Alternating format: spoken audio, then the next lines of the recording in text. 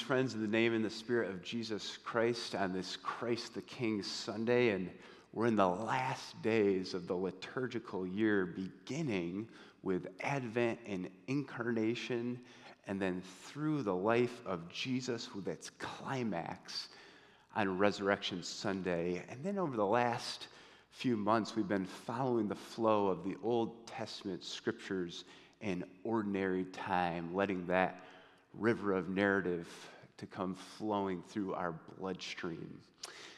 So as we come to the end of the year, the way the church tells time, hear the word of the Lord from the Apostle John, writing from the island of Patmos. After this, I looked, and behold, a door standing open in heaven. And the first voice, which I had heard speaking to me like a trumpet, said, "Come up here, and I will show you what must take place after this." At once I was in the Spirit, and behold, a throne stood in heaven with one seated on the throne.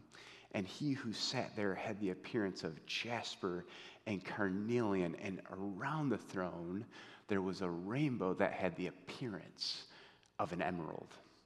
Around the throne there were 24 thrones, and seated on the thrones 24 elders, clothed in white garments with golden crowns on their heads. From the throne came flashes of lightning and rumblings and peals of thunder. And before the throne there were burning 7 torches of fire, which are the 7 spirits of God. And before the throne there was, as it were, a sea of glass, like crystal. And around the throne and on each side of the throne there are 4 living creatures full of eyes in front and behind. The first living creature like a lion, the second living creature like an ox, the third living creature with the face of a man, and the fourth living creature like an eagle in flight. And the 4 living creatures each have 6 wings and are full of eyes all around and within. And day and night they never cease to say, "Holy, holy, holy is the Lord God Almighty, who was and is to come."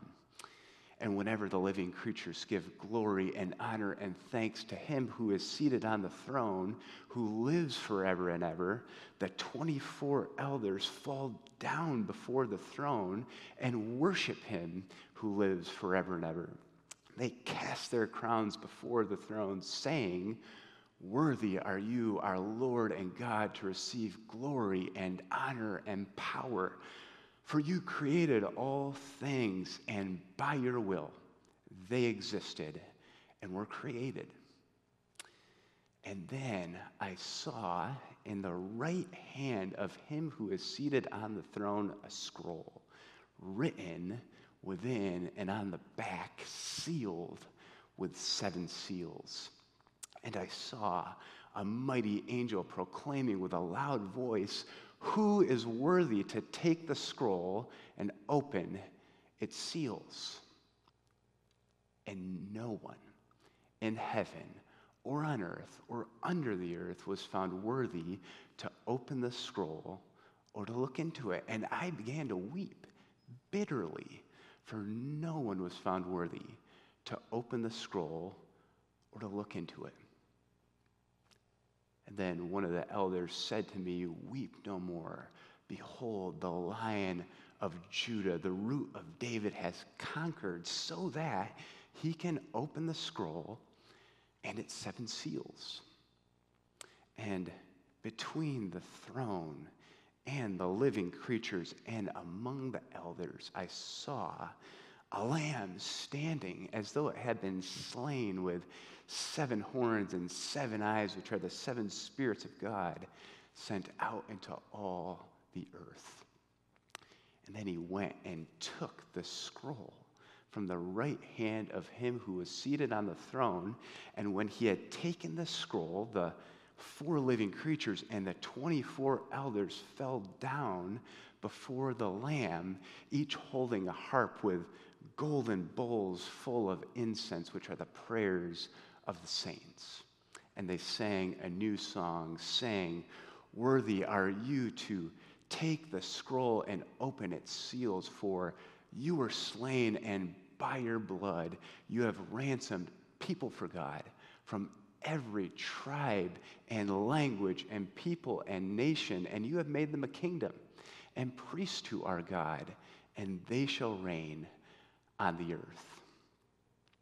And then I looked, and I heard around the throne and the living creatures and the elders the voice of many angels, numbering myriads and myriads and thousands, all saying with a loud voice, "Worthy is the Lamb who was slain to receive power and wealth and wisdom and might and honor and glory and blessing."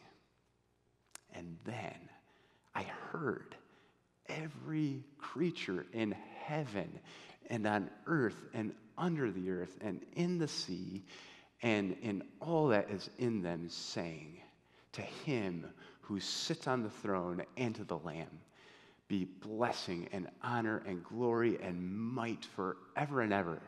And the four living creatures said, "Amen." And the elders fell down and worshiped. This is the word of the Lord. Thanks be to God. What do you make of that scene described in Revelation chapters 4 and 5? It's near the beginning of the final book of the Bible, recorded by the Apostle John, exiled on Patmos, a prison island of the Roman Empire. All of John's thinking about God took place under fire, a man thinking on his feet, running, or on his knees praying.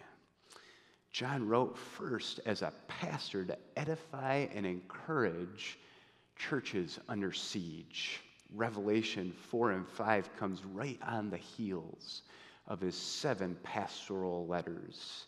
7, the Bible's way of saying wholeness, fullness, and completion, conveying that these words were written from a pastor for the one holy Catholic apostolic church, the church around the globe and down through the ages.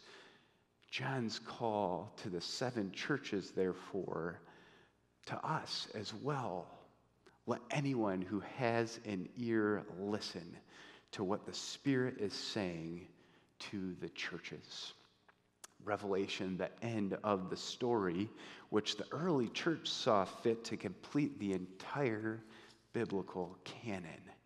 And to make the point even more clear, in the 404 verses of Revelation's 22 chapters, there are 518 references to earlier scripture. It's absolutely remarkable what John is up to in this final book of the Bible.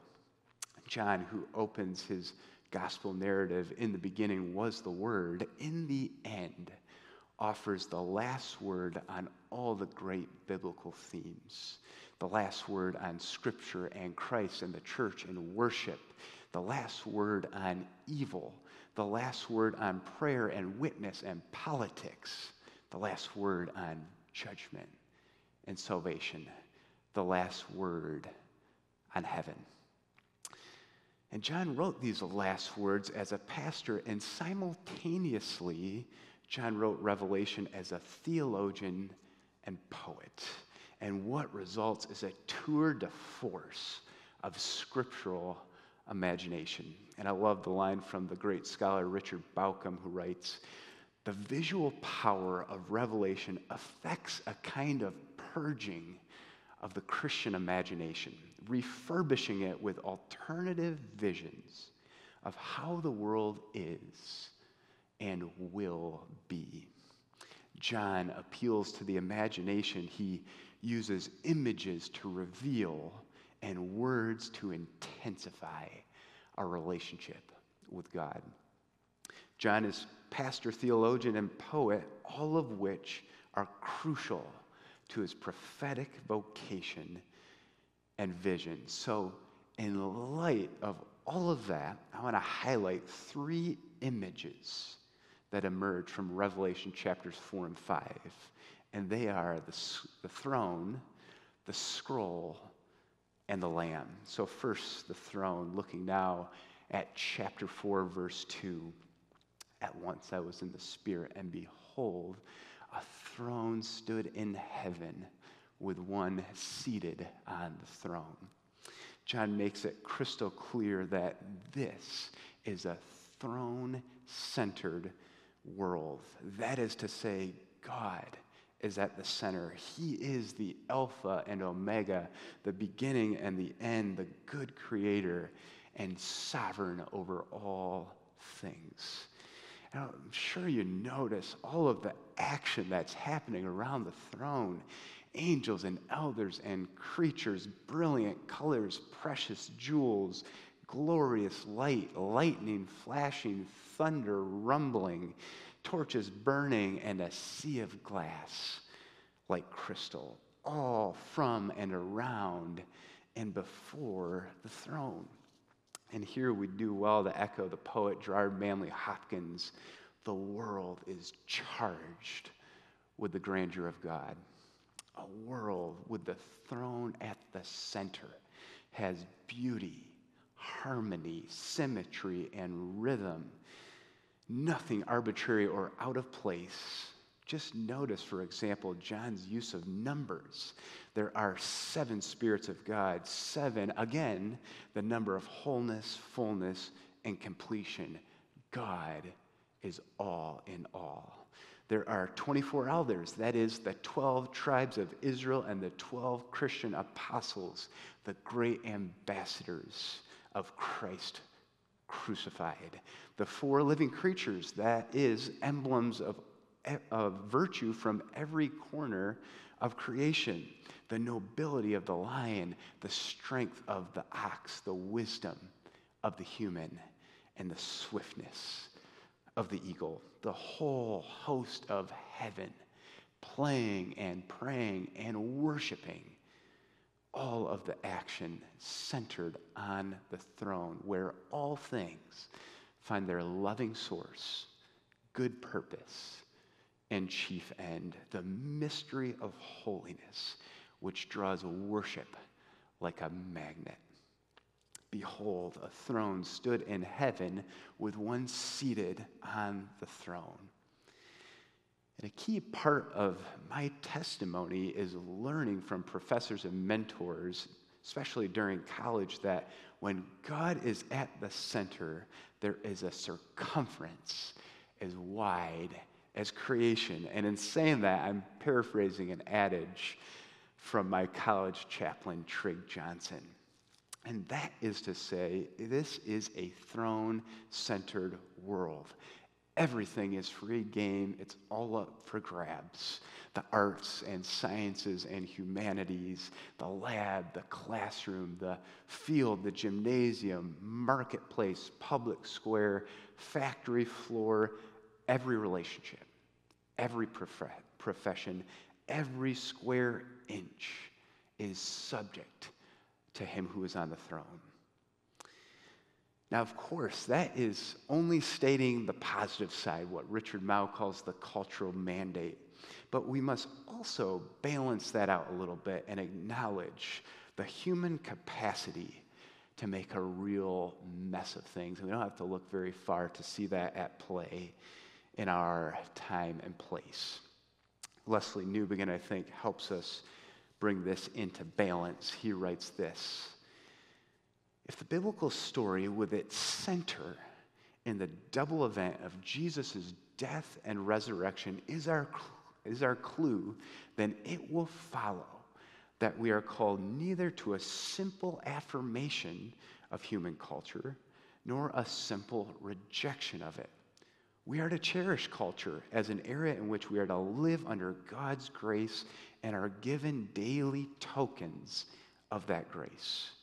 But we are also called to remember that we are part of a whole texture of human culture which was shown on the day we call Good Friday to be in the murderous rebellion against the grace of God.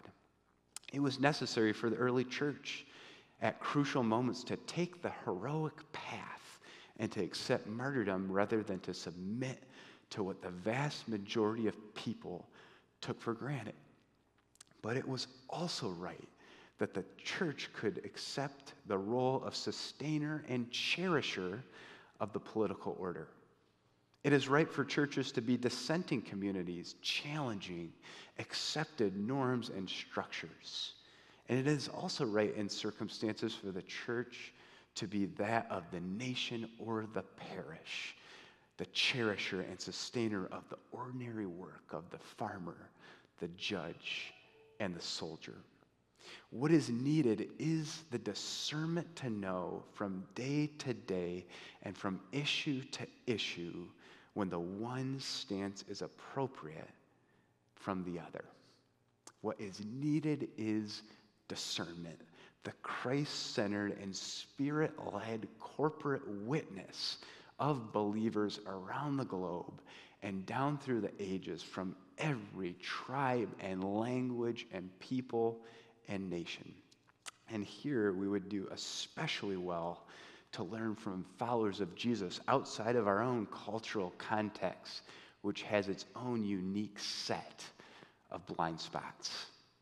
And in all, with the throne at the center, we can have the proper confidence to bear witness to a God who is sovereign over all, no matter what the political and social conditions. Behold, a throne stood in heaven with one seated on the throne. And in the right hand of him who is seated on the throne, a scroll, the second image we're taking a look at this morning. For the Christians who received John's revelation, scroll meant scripture. Law and prophets, apostles and saints, the story of God coming to the rescue. The people of God are given the story of God as the text, form, and script for our lives. And to discover our place in the plot, we need the whole Bible. Not just the places that justify the preferences we already have, not just the parts that defend the views we already hold. Cherry picking and proof texting is an exercise in making the Bible in our own image. It's what the old theologians called idolatry. And as C.S. Lewis said, idols always break the hearts of their worshipers. We need the scroll, the whole witness of the Bible to know the true story of our lives and of the world. We are bombarded with stories daily and relentlessly, 24/7 news cycles, social media feeds, knowledge of words, ignorance of the word, in T.S. Eliot's phrase. And I know y'all feel it, and I feel it too. So here's just a simple strategy that I commend to you and that I've been trying on. If, again, borrowing from C.S. Lewis, if he was right in saying the real problem of the Christian life is the moment you wake up each morning, then it's crucial to begin all our days with the scroll, the scriptures that tell us the truth. Not the news headlines, not the never-ending social media feeds, not the next deadline. That's my encouragement. It might sound basic, but as Annie Dillard says, how we live our days is how we live our lives. So beginning each day immersed in God's good word is an occasion for the Spirit of Christ himself to speak to us. God will meet you. He's promised to do that. And he will speak to you through his word.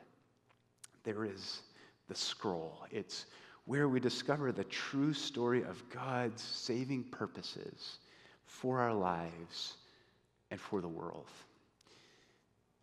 And of course, so often we fall short of that. I know I do day after day and over again.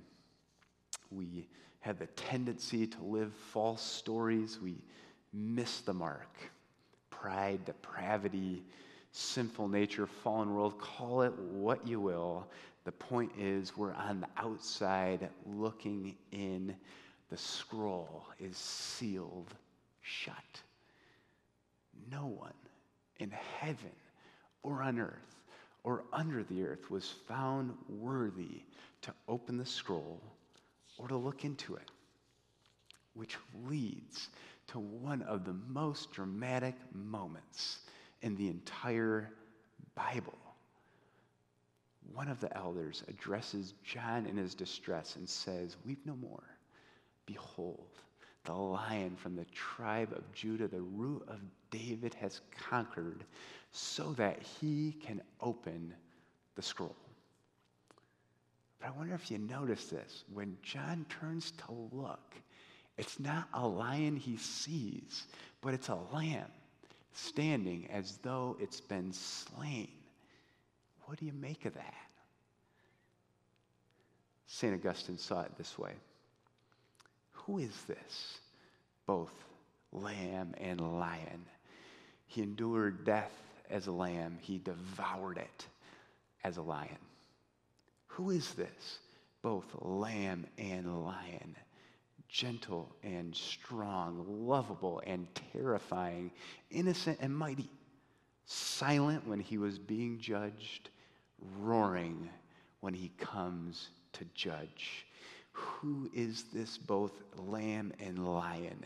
He is none other than Jesus Christ, the key to the scroll, to all scriptures, to salvation and healing and redemption. The Lamb who saves, the Lion who devours death. Jesus Christ, the one who loved us and died for us, the one who God raised from the dead, ascended to the right hand of the throne, and sends us his Holy Spirit as advocate and guide. To him who sits on the throne be blessing and honor and glory and might forever and ever. Amen. And as we come to the table, we are reminded of the Lamb who was slain once and for all and offers to us his body and his blood for us and for our salvation. And he has made us a kingdom and priests to our God, and we follow the Lamb into every sector of public life. So come and partake of the Lord's body and blood, the forgiveness of sins offered for you. Come, for all things are ready.